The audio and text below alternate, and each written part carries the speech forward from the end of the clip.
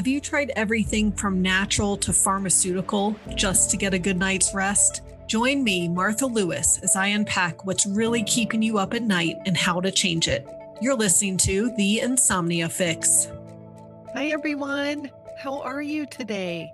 I am really excited for today's topic and what I want to tell you about today because you probably haven't heard of this. I know I sure had never heard of copper and what can happen when you become copper toxic. But this could be causing your sleep issues. At least half my clients have copper toxicity, and it's totally affecting their sleep. This was a big one for me, too. So I have personal experience with this as well. So, if you have ever taken birth control, had an IUD, or taken hormone replacement therapy, if you have ever been a vegan or vegetarian, if you have ever drank out of copper pipes, which if you live in an older home, you're drinking out of copper pipes, and if you swim often in chlorinated water, you could have too much copper in your body. And that is why, one of the reasons why you can't sleep. Now, copper is a necessary mineral, but it can easily become unbound and unstable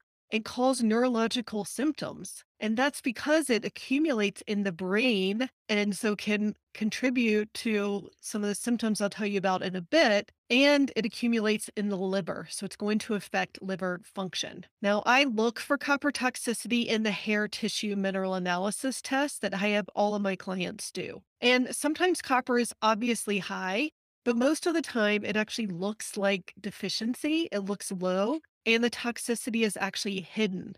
So I look at 11 different markers to find out what's going on with copper. Now, excess copper contributes to mineral imbalances in many ways, and these mineral imbalances also lead to sleep issues. So, first of all, this copper will deplete potassium, it will raise sodium and then deplete it over time. It increases how fast you burn through magnesium by 5 times. So you could be taking magnesium supplements and your body's just burning through it. It's not enough. And then it also pushes calcium into the soft tissue, like the hair and the arteries, which is how we test it in the hair, instead of calcium going into the bones and teeth where it's supposed to go.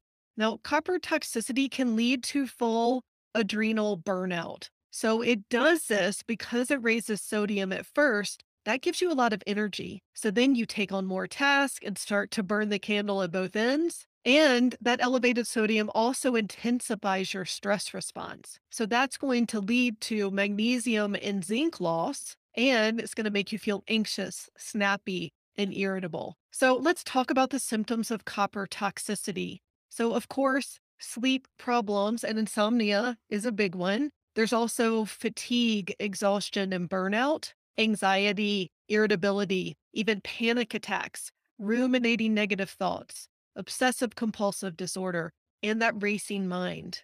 But it can also manifest as anemia, as hypothyroid symptoms, as brain fog, as depression, really so many things. The list is very long.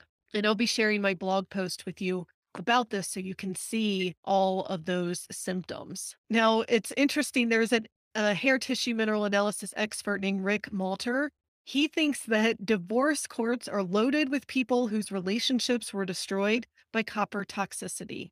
So, because this is so common these days, and because of how copper affects our emotions and thought process and behaviors, then, as he says, it leads to a lot of animosity and anger and resentment that ultimately winds up destroying the relationship. So that's a really interesting perspective about copper and how it affects our relationships. Now, copper also contributes to PMS. So copper actually doubles in the week before menstruation. And so then it's going to raise sodium, which again leads to that irritability, anger, feeling emotional, and water retention. Sounds like PMS, right? It also depletes zinc, which affects immune system, leading to sickness and fatigue. And it depletes magnesium, which contributes to more anxiety, insomnia, panic, and the cramps and achiness that can happen with PMS. And then it also raises adrenaline, which is going to lead to even more anxiety.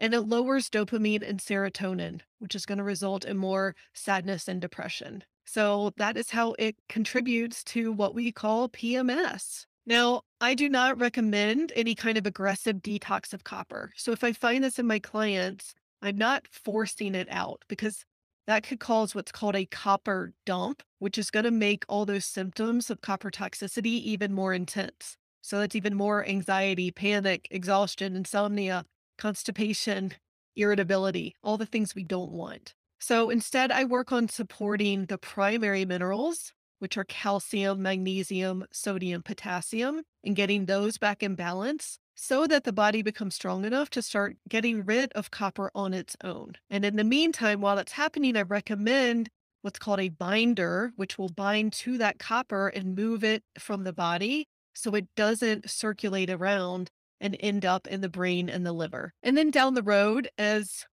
we get the minerals back in balance, I might recommend certain supplements to help with copper detox and to kind of nudge that copper out.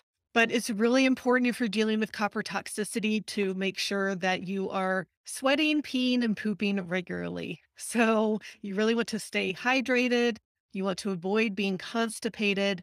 And going to a sauna 3 days a week to sweat can really help as well. Now, if you are copper toxic, you also want to avoid strenuous exercise that can cause that copper dump. So you really want to focus on relaxing activities, getting emotional support, lowering stress as much as possible. And you want to avoid high copper foods. So those are going to be things like oysters, calamari, shiitake and white button mushrooms, tempeh, sesame seeds, soybeans, cashews, tahini, and unfortunately, dark chocolate is high in copper too. And just so you know, it can take 6 months, up to 3 years to get excess copper out of the body. But luckily, my clients start feeling better long before then. So if you think you are copper toxic and it's affecting your sleep, I can help. Book a call with me to find out how I can help you find everything that's causing your insomnia and correct it naturally so you can sleep better soon. All right, I will talk to you next week. Thanks for listening to The Insomnia Fix with Martha Lewis. Be sure to follow and listen wherever you get your podcasts. And if you want to know more about why you can't sleep, go to my website, thecompletesleepsolution.com, and download the What's Causing Your Insomnia checklist. You're also welcome to join my community on Facebook, Sleep and Insomnia Help for Adults. Until next time, I'm wishing you a good night's sleep.